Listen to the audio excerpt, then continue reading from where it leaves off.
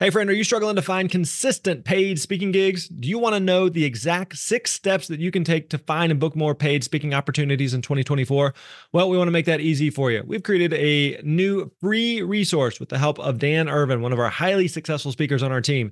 Dan has booked over $100,000 in paid speaking gigs in the last few years, and his 6-step process is going to help you maximize your chances of getting booked and paid to speak in any industry. You're going to learn how to get started prospecting, master discovery calls, and proposal emails, and so much more. All you got to do is go to thespeakerlab.com/steps, and we're going to send you this 18-page guide straight to your inbox. Again, that is thespeakerlab.com/steps, and you're going to get that free guide. Hey, thanks for listening. You're awesome.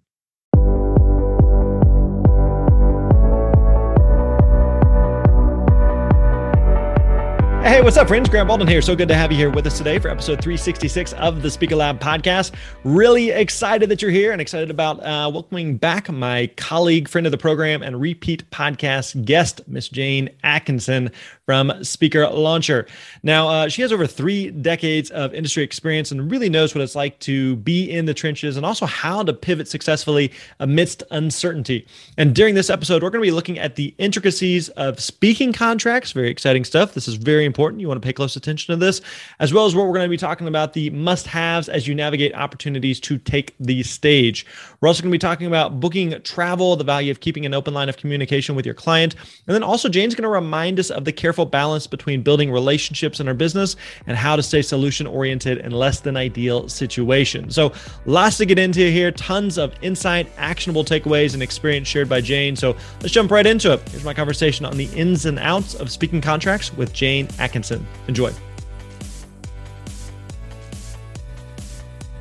what's up, friends? Grant Baldwin here. Welcome back to the Speaker Lab podcast. Good to have you here with us today. I'm excited to bring back one of my favorite people in the speaking industry, Miss Jane Atkinson, who's been on the podcast a couple of times, but has just been a titan in the industry for decades. Can we say decades? It's got to be decades, right? 3 decades? Holy biscuits. We are literally recording this on my birthday, and I've been alive just longer than 3 decades. So that's how long Jane has been at this. That's how much knowledge she has to bring to us today. Jane is the author of The Wealthy Speaker and very, very knowledgeable on all things speaking. And so Jane, thanks for joining us today. I am so honored to be here. Happy birthday. Thank you. I appreciate it.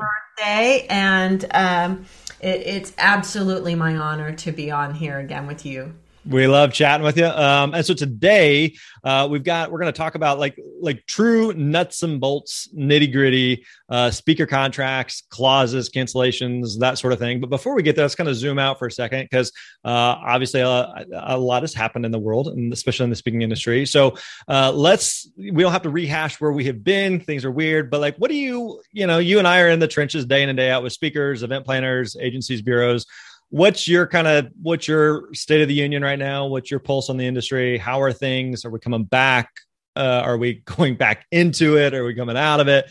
What's your read currently? Yeah, I'm not sure when this will air, but we're kind of entering this whole 4th wave, and the pulse that I'm feeling is rapid, and it's still going strong. I have a lot of clients who are out working, speaking, doing in person, doing virtual. Those things, a lot of them are still happening.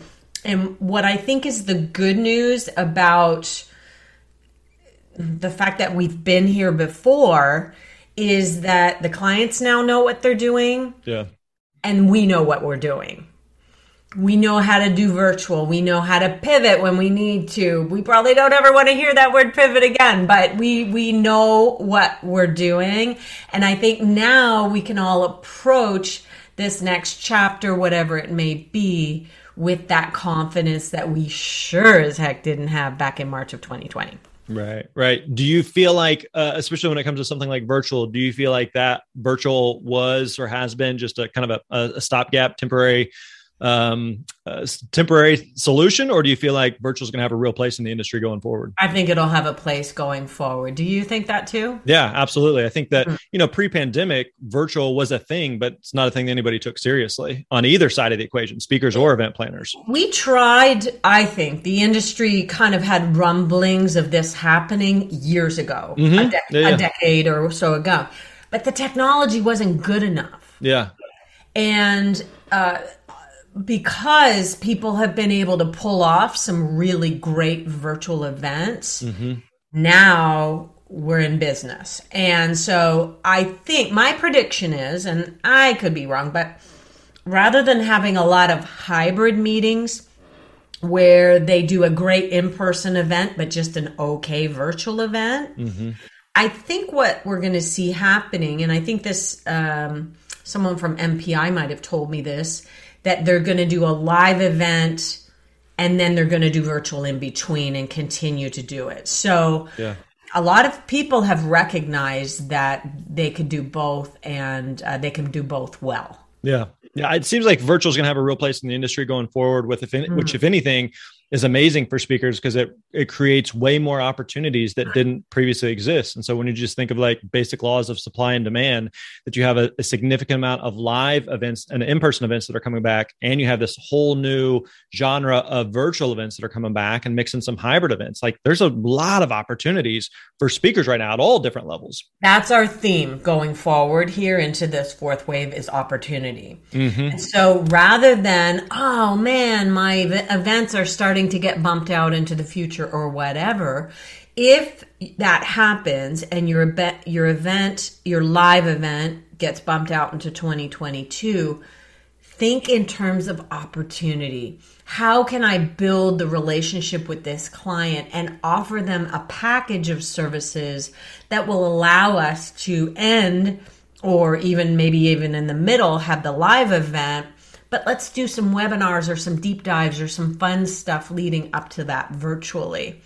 And I think you can look at this as, oh no, here we go again. Or you can look at this as, aha, opportunity. Right. Do you, because if I remember correctly, you're in Canada, right? I'm in Canada. And so are you seeing things a little bit different on that side of the border? Totally different. So Canada has been behind on, say, vaccinations, but we're ahead in terms of our overall double vaxxed population. So we're a very compliant nation. I would say we have about 80%, double vaxxed, right? Wow. So that puts us in a different place. Also, though, we're very cautious. And so here in Canada, we're not seeing nearly as many in-person events, and everything is still kind of virtual. Like case in point, our speaker association in Canada had decided months ago to make our December, one that's not coming up for a few more months, virtual. And you guys all had yours in July in Las Vegas. Right. And so that just goes to show, like, that's a perfect, parallel of what's really going on. I think we're similar to the UK as well. Gotcha. Cool. Okay, let's shift gears for a second. Let's talk about contracts and agreements, which again is one of those things that I think pre-pandemic most speakers didn't really pay attention to. It's just kind of like, here's what I'm going to do. Here's what you're going to do. We sign, and you kind of move on. And then the pandemic hits, and it's like, oh, dang, like I really got to pay attention to, like, what does my contract actually say? Yeah. And so let's start by just zooming out. Like, what are some of the basic elements that every speaker contract needs to have? Well, when I used to represent celebrities, Sugar Ray Leonard was one of my clients when I worked at the Speakers Bureau.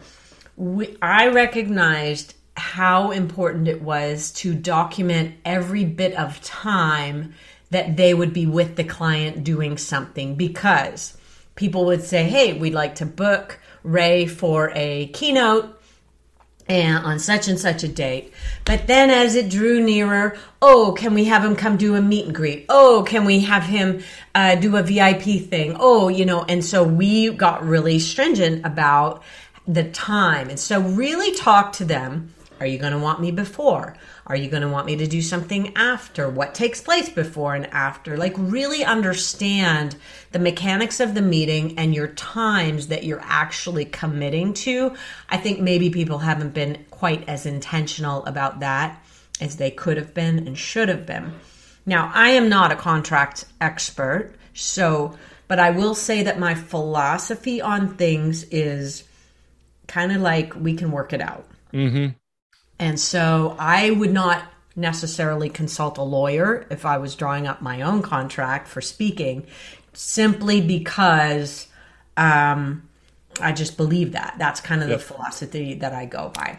And I hope never to be sued. I hope never to sue anybody else over a contract. I would just like to think that if I have your deposit, so 50% down, standard, if I have your deposit, that we'll be able to apply it somewhere out into the future. That's my goal. Yeah. Yeah. I would totally agree. Easy to work with. Yeah, totally agree with that. Like, I've my own speaking agreement, like it was never ran by a lawyer or anything like that. And it's just kind of like, if something in the, again, pre-pandemic, in the, less than 5 situations where some issue arose. And again, it's super rare, but because of the pandemic, it kind of brought it to light of like, all right, we got to pay attention to this. Most of the time you're not going to end up in some type of legal situation or legal battle. Like, ultimately, this is a relationship business. You want to make sure that you are doing right by the client, and how you handle that situation is oftentimes going to make or break you in the future. And so you kind of like, to some degree, when a situation arises, is like, I'm going to just throw out the agreement and like, what's the right thing to do in this situation? Exactly. Is that what you would advise most speakers, and kind of how to think about it? Well, I mean, let's think through what's going to happen if they bump their date. So we're going to take your 50%. My goal is that people keep the deposit, okay? That we're going to apply it to the next date and that everything will be fine. If they cancel it outright, that's where it gets a little bit tricky. And I've not had a lot of situations where people just end up keeping the deposit. And I don't like that outcome. I don't think it feels fair to anybody, especially if you're a $15,000 speaker. So, I think it could be that you say in your agreement that should you want to change the date, this 50% is holding the date of your choice. Yeah. That is why we have the deposit. It's locking down that date for you. And so the goal is that if something changes, that you're able to apply that 50% deposit and onto a new date. If they cancel outright, then I would probably put a clause in that we're going to switch it to virtual and that they still pay you. Some people will charge full fee for their virtual. Jen, who runs my speaker school, she raised her rates 40% during COVID. She encouraged me to raise mine too, which I did. And so, because she raised her rates because virtual was so much work. Yeah. And I think that's a mindset piece too. Everything that we're talking about kind of comes down to your mindset about it and how fearful you are going into it. Right. Did you, whenever it comes to like the virtual element, should you, like as speakers, should we start putting that type of clause in of, hey, depending on, because whether it's, the event you're booking for is 3 months out or 12 months out, I think we all kind of have a sense of like, no clue what the future holds, and feels like we're out of it one day and back into the pandemic the next day. And so should we include some type of clause of like, hey, if this goes virtual, or if you decide to do it virtual, here's what that looks like. And so you'd recommend just keeping fee the same in those situations? Well, yeah, I would. Yeah. If you've already got 50% and you're going to make the move over to the virtual, first of all, you've been holding a date that's not going to play, right? But you're not penalizing them for that. So why not just take the full fee? Yeah. So now there are some situations where, because there's a couple different scenarios where an agreement is going to come into play. Sometimes it's going to be the event is going to change something. Sometimes it's going to be you changing something. Sometimes it's going to be, the pandemic or some type of forces way outside of everybody's control. What about in this situation where it's on you? Meaning, like, I'll give you an example. Like last week, I was at a conference just as an attendee, and they had a celebrity speaker who's going to come and tested positive for COVID, like right before. So can't come, and like they're contracted to be there, can't come. So what do you do in those situations? It's either you provide them with a reasonable substitute, or a refund is probably the right thing to do. Would you say? Yeah, I think so. And some of it also depends, like so much of this depends on the client and the nature of the work that you're doing with them. Meaning that, is this a one-off event that you're doing this one thing and you're never going to do anything else with them ever again? Or is this something where they do 4 events a year? They do it every single year. You've worked with them before. You want to keep working with them in the future. Like there's those variables you got to consider as well. You're going to bend over backwards clearly for that second client. But I do like to think that you can work it out with anybody, and that let's just be reasonable. And that's something that you can put what you want to do in writing, but you say to the client, look, I'm going to send you over this agreement. We need to head off problems at the pass, Grant. Yeah. If you think your client is thinking about bumping out their event, they probably are. Call them up tomorrow and find out. Do not wait and be reactive. Be proactive about finding out what's going on, and be their partner in the solution rather than some sort of afterthought. Right. So that you can say, okay, well, listen, you really wanted this content. Why don't we do something virtual for your people right now? You're giving them ideas on things that they can do in the meantime so that they don't feel disappointed. And number one is that you're not coming off as disappointed that, this is a real inconvenience for me. Right. The more you're just a teeny tiny little cog in your big giant meeting wheel. 1,000% agree. Yeah. And the more that you can come to the table with solutions of going, hey, I've already thought about it. Here's, option A, B, or C. Here's what I would recommend. Which would you prefer? What's going to be a win for you? Versus like, hey, that's not going to work. What are you guys going to do to fix it? Or whatever kind of a approach, but like come with some pre-thought ideas there.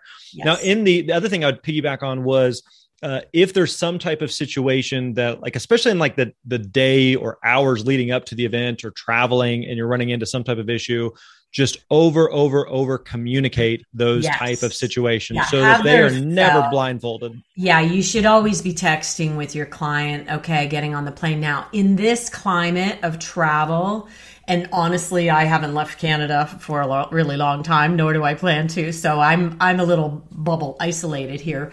But in this climate of travel where things are getting flights are getting delayed and canceled and things like that, you have to really plan to go early and like give yourself a lot of buffer time and be texting them, okay, sitting on the plane, looks like all is good. Communicate with them all the way through your trip, because that is such a relief to them once you land. Right. On the ground, boots on the ground. We are here.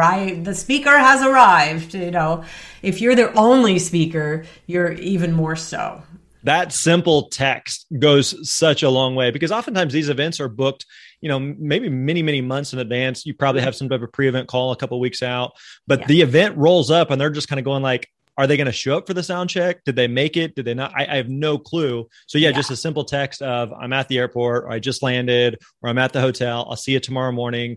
I'm so excited. Just that little thing, like, immediately removes so much weight. And it's just a simple thing. But if every speaker listening does that, it'll go such a far way with event planners. Head off problems at the pass. Even if you have to pay more for the travel and the client's footing the whole bill, say, hey, listen, I just want you to know I'm about to hit send on this flight, and I want you to know it's this much. Yeah. Always be like proactively figuring out what could become a problem. You don't want your last interaction with the client to be one that they're ticked off because the flight is $500 more than expected. Yeah. So make sure that you're heading off problems at the pass. Hey friends, do you know the 5 steps to book more gigs and get paid as a speaker? Well, if not, listen up, because these same 5 steps to help me to grow a 7-figure speaking career are all laid out in great detail in my latest book, The Successful Speaker. 5 steps for booking gigs, getting paid, and building your platform. Whether you want to speak as a side hustle or your dream is to become a full-time professional speaker, I know what it takes. I share all of that with you in this definitive step-by-step roadmap. Let me be your guide. Learn from my mistakes. Get paid what you know you're worth to share your unique message on stage. If you want to read the first chapter for free or just check out the book, go to thespeakerlab.com/book. Again, that is thespeakerlab.com/book. Check out your copy of The Successful Speaker. I want to put a pin in travel stuff because I want to come back and talk about that. But in the event where, let's say it's not your fault, but it is the event's fault, meaning that, like leading up to it a day or two or a week in advance, they're like, the event's canceled, or maybe we're not going virtual, or we're going to reschedule, but we don't know when we're going to reschedule. And I mean, at that point, you're not filling the date, a couple of days out. And so that is lost time for you. So how do you, again, depending on the context, how do you think about because there's the balance of on one hand, I'm running a business and I was counting on that revenue or income and now it's just gone, or maybe it's postponed, but I don't know when it's postponed to, and I was counting on it today. So how do you kind of navigate the relationship of, I want to maintain this relationship with them, but I'm also running a business and I have to pay bills here? Well, I have never penalized a client for bumping something out, simply because I already know that they're dealing with the hotel, and hotel contracts, at least before, used to be, hell to get out of. Yeah. And so I know that they have bigger fish to fry than me. So personally, I would say, I'll come with you wherever we go. Let's just apply this deposit to the next thing and not give them a hard time. Because I think that the circumstances are typically out of our control. COVID is something that they can't control. We can't control. If they pull the plug on an event because, we didn't get the people out, and, just in the regular time, it's in normal days, then you might say, okay, well, sorry, I've got your deposit. If we can figure something out for a future date, maybe I can give you some of the money back or something like that. Maybe I can give you a bit of a discount. But I think COVID is a special circumstance. Yeah. I'll give you a quick story I've shared before with speakers, that this was something early in my own speaking career where I had this situation where basically a week before an event, they called and we just haven't had registration that we thought. And so we're going to have to just cancel it. Well, it was basically I was doing 3 different gigs and this one kind of fell in the middle. So just going from city A to B to C, just totally unrelated. And so it just didn't make logistical or financial sense to fly home in the middle of the other two. And so I was talking with a speaker mentor and I was like, man, what do I do in this situation? And he's like, I would fly to the city. You're going there anyway. And I would see if I could do a free thing for them somewhere. And how do you make this a win for the client? Nice. And initially you're just like, that's a horrible idea. Why would you do that? And so he said, no, just do this. And so ended up doing that, flew to the city, told the client ahead of time. They worked with a couple different organizations there locally. And I said, you find an organization that needs some help. Let me come and do just a 30, 45 minute pep talk and let's have lunch. And then I'll fly on to the next city. Right.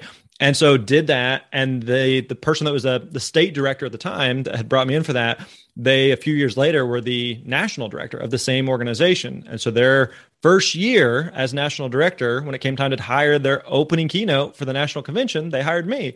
And I don't know that it was because I'm anything special as a speaker, but I know in their time of crisis, I planted seeds of just let me just take care of you and let me help out. This is negatively affecting both of us, but how do we turn this into a win? And so I always think about that of what are the things that we do now that we may have no clue the positive ramifications that it may lead to in the future, but try to, whenever possible, as best as possible, do right by the client. It's karma, baby. I mean, really, what goes around comes around. And so I think it's all in how, we feel bad for people when things are not going the way that they want them to go. And so that's a great thing. I love that story. Yeah. So let's talk about travel costs for a second. So you mentioned before you're booking something that you're double checking with the client. How do you recommend, how do you advise, how do you teach travel costs? Should they be all inclusive? Should they be separate? How do you think about that? I see us going more and more to all inclusive. But I think you need to make sure that you're covering it. You need to know what's current in order to pick a number. So what used to be $1,000 maybe is now $1,500 because you're not going to cover your your base if you and I look at that as a win some lose some situation as well. 1,500 may cover it. 1,500, it may be 1,300 on some, 1,700 on some other. Okay, it all comes out in the wash. And I don't like nickel and diming clients. I don't really even like charging them for meals or anything like that. I would just rather, especially if you're a higher fee speaker, whatever your travel costs are for you on the road, let's not do an itemized report of how much your peanuts cost at the airport. Yeah, with 1,000% agree. Would you recommend just doing literally one line item, or doing my speaking fee is X and my travel, just a flat travel fee is Y? Well, you could build it in. That includes travel. If you have a nice healthy fee, then you could just say my speaking fee is X and that includes travel. Now for their books, they may have two separate budgets, and you might put a little parentheses, if you need to budget this out, budget $1,500 or something like that. Yeah. I would definitely matter to you. Yeah, totally. I would definitely agree on going the all-inclusive route. Like whenever I first got started, I would charge a flat speaking fee and then just invoice travel separately. And it's just a pain in the butt. It's a pain in the butt for the speaker, and it's a pain in the butt for the event planner. And they don't want to be surprised after the fact. And you showed up, you spoke, you did an amazing job. And then they get a travel invoice that's just a touch more than they were anticipating. And it just leaves a bad taste in their mouth. And you don't want to be like after the event, they have moved on. So trying to get reimbursed for travel that you've paid for, for a flight, maybe weeks or months ago, is just a big pain in the butt. So much, much, much simpler, cleaner. Totally agree. Sometimes you make a little more, sometimes you lose a little bit. But it's on you to kind of project that, especially if you're going to a tiny market and you got to fly into some little podunk airport and you just know it's going to cost more. The only thing I would make sure is that they're picking up the hotel so that you're a part of their block. You don't want to be having to figure out your own hotel, but you do want to be in charge of booking your own flights. So that's something that even if people do have the client pay for their travel, you don't ever want to have the client book your travel, because now you're at the mercy of somebody else's decisions. Yep. Totally agree. I want to be in control of what, even if it means like, maybe I'm paying a couple hundred extra more, but it's a direct flight or it's on the airline of my preference. I love the extra little, like for $250, you can be in first class. Of course, I'm going to take that every time. That makes perfect sense to me, but I would never want to charge that to the client if I wasn't a first class. If you're a $15,000 speaker and you demand first class, that's totally cool. But if you're a $5,000 speaker, then first class seems a little bit out of balance with what you're talking about. So I would eat that $250 myself. I remember a speaker early on told me, I never want to have to justify why I got steak instead of a hamburger. He's like, that's just dumb. Like, I don't want to be in that spot of like, I send in a receipt and then you're trying to explain something. I remember an event I spoke at one time, sent them travel expenses, and they said that they don't pay the taxes on travel expenses. So they went through every receipt and they subtracted out what the taxes were. And it was, it's 20, 30, 40 bucks or whatever it is, it's inconsequential. But at the time you're just like, that's ridiculous, and then you're like going back and forth with them, trying to sort it out and figure it out. It's much cleaner and simpler for everyone. Travel all included, one fee, and you sort it out on your end. I started writing it down in my journal every morning, that I fly first every time, like years ago. And so it's kind of my goal to do it. When I go to Toronto on the train, I even try to do it because they pamper you with, you have to, if you've never traveled via one in the normal times in Canada, it's a really beautiful experience, and they wine and dine you on the trip. So anyway, that's kind of my goal, is to be sitting in first class every time, even if I have to pay it out of pocket. Yeah, totally. Now, whenever it comes to like, okay, the contract's finalized, sending it off to the client, do you want them to physically sign it and send it back? Do you do an e-sign? Anything that you've noticed on that's worked well for you? Well, so my own business, we have no contracts. We just have people pay, and that's the contract. But in a client's business, I think the e-signing has become so simple and so easy that it's almost a must in today's day and age. Now they're going to probably have to cut a check at some point. Yeah, I mean, the easier you can make it. Tell me, do you ever accept credit cards, Grant?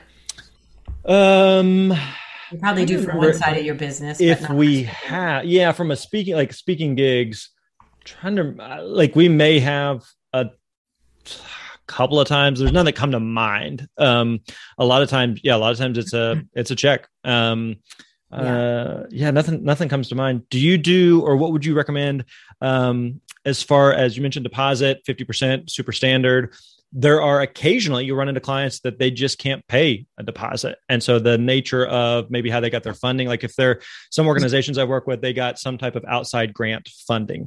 And the nature of the grant is that they cannot pay a dime until the service has been rendered. So when you run into those type of situations where they just can't pay a deposit, is it worth raising a sink, or it just kind of is what it is? I think if you're comfortable with the organization, where I'd see that as a red flag is anything overseas. Mm-hmm. Yeah. I would not get on a plane to go across the pond. Now I'm speaking as if I'm a speaker flying all over the place. I'm talking about my clients, okay? Because I don't actually, it's not my goal to book myself to speak. If you were going across the pond overseas and, there's way too many scams going on with overseas people, when the letter comes and it says, we would love you to participate in such and such and such conference, but they never ever tell you why they wanted you or what subject matter they wanted you on. It's like, okay, scamola. So anyway, in those situations, I would never get on a flight without having the money. But if it's a government operation, I mean, chances are you're going to get paid. And so I think it's just your level of trust. I would go with it and not be paid until final, but you have to be able to trust the organization. Yep, very true. All right, one other thing. In addition to the contract, do you send a writer an event information form? Because there's a lot of little details that may not necessarily be in the contract. What else do you send with the agreement? Anything money related should go on the contract, including like if you wanted to buy books and things like that. We really want to plant the seed for getting a book in everybody's hand in the contract and send books with the contract. Yeah. Anything money related should go on the contract. Everything else could go on a rider or an AV form. Yep. So how you want the room set up, all of that can go on the AV. Anything about recording. This is where COVID has gotten really funny with regards to recording, because so many things have gone virtual. Yeah. I think a lot of clients just take it for granted that, hey, you're going to give us your intellectual property and then we're going to get to share it as much as we want to. So that's where you may want to lock it down and say the recording is for internal use only and for a particular amount of time. Yeah. So how can they use it? Be really specific about that in the recording. That should probably actually go right in your contract. But then on the AV rider, you would put all of the other things that you might need to be able to do a great job for them. Tell them what kind of equipment you're bringing and all of that kind of stuff.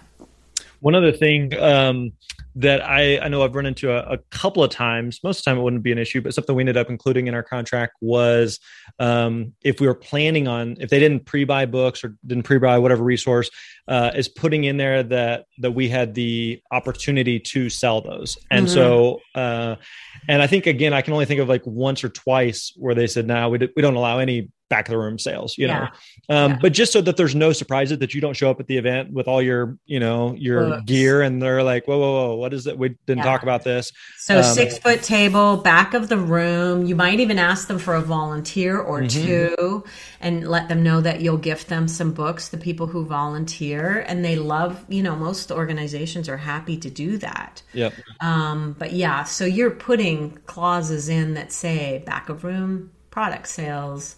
We won't do a hard pitch from the platform, but we'd love to do a book signing, blah, blah, blah. And actually you could call it an autograph session because that kind of raises the level of celebrity a little bit. Yeah.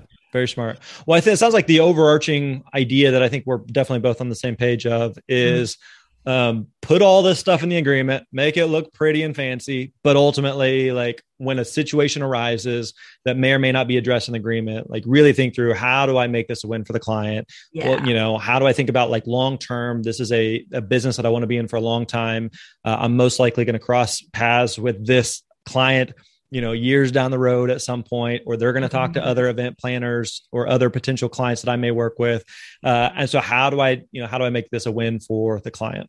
Yeah. And the same time, Grant, if it feels like they want to create a win-lose with you, then sometimes you just need to be okay saying, I'm sorry, I can't make that work. Yep. Give them solutions on how you could. But if they can't meet you, in a place that is equitable on both sides, then, hey, okay, I'm sorry, we agree to disagree and we'll part ways. Yeah, very true. Jane, I always enjoy chatting with you. If people want to find out more about you, what you're up to, your podcast, your books, where can we go? So the Wealthy Speaker podcast is on all the places. And the Wealthy Speaker 2.0 is the book that's available over at speakerlauncher.com. That's a book if you're just starting out. If you're a little bit further along, we've got a book on how to scale your speaking business as well. And speakerlauncher.com has all the free things as well as things that people, if they want to get involved in a community of speakers who are growing their businesses, come on over. Awesome. And I would hands down endorse Jane. Go see her, one of the best in the business. As do I, you, Grant. It goes both ways, my friend. You're too kind. Always good to chat with you. We appreciate it. Thank you. All right, there you go. Hope you enjoyed today's episode of the Speaker Lab podcast. And before you take off, don't forget, if you haven't already, make sure you subscribe to the podcast. Leave us a rating and review within iTunes. We read every single one of those. It helps other people to find the show. Listen, we don't charge anything for you to listen to these. We don't have any ads or anything. We do this because we want to serve and support speakers like you. So one small favor we ask of you is that you would leave us some type of a rating and review. And again, we really, really do appreciate that. If you're looking for more help, support as a speaker as you build and grow your business at whatever stage you're at, don't forget to check out thespeakerlab.com, thespeakerlab.com. We got a ton of free resources and tools over there. So again, check it out over at thespeakerlab.com. All right, my friends, that wraps up today's episode. We appreciate you hanging out with us. We'll catch you next time. You're awesome.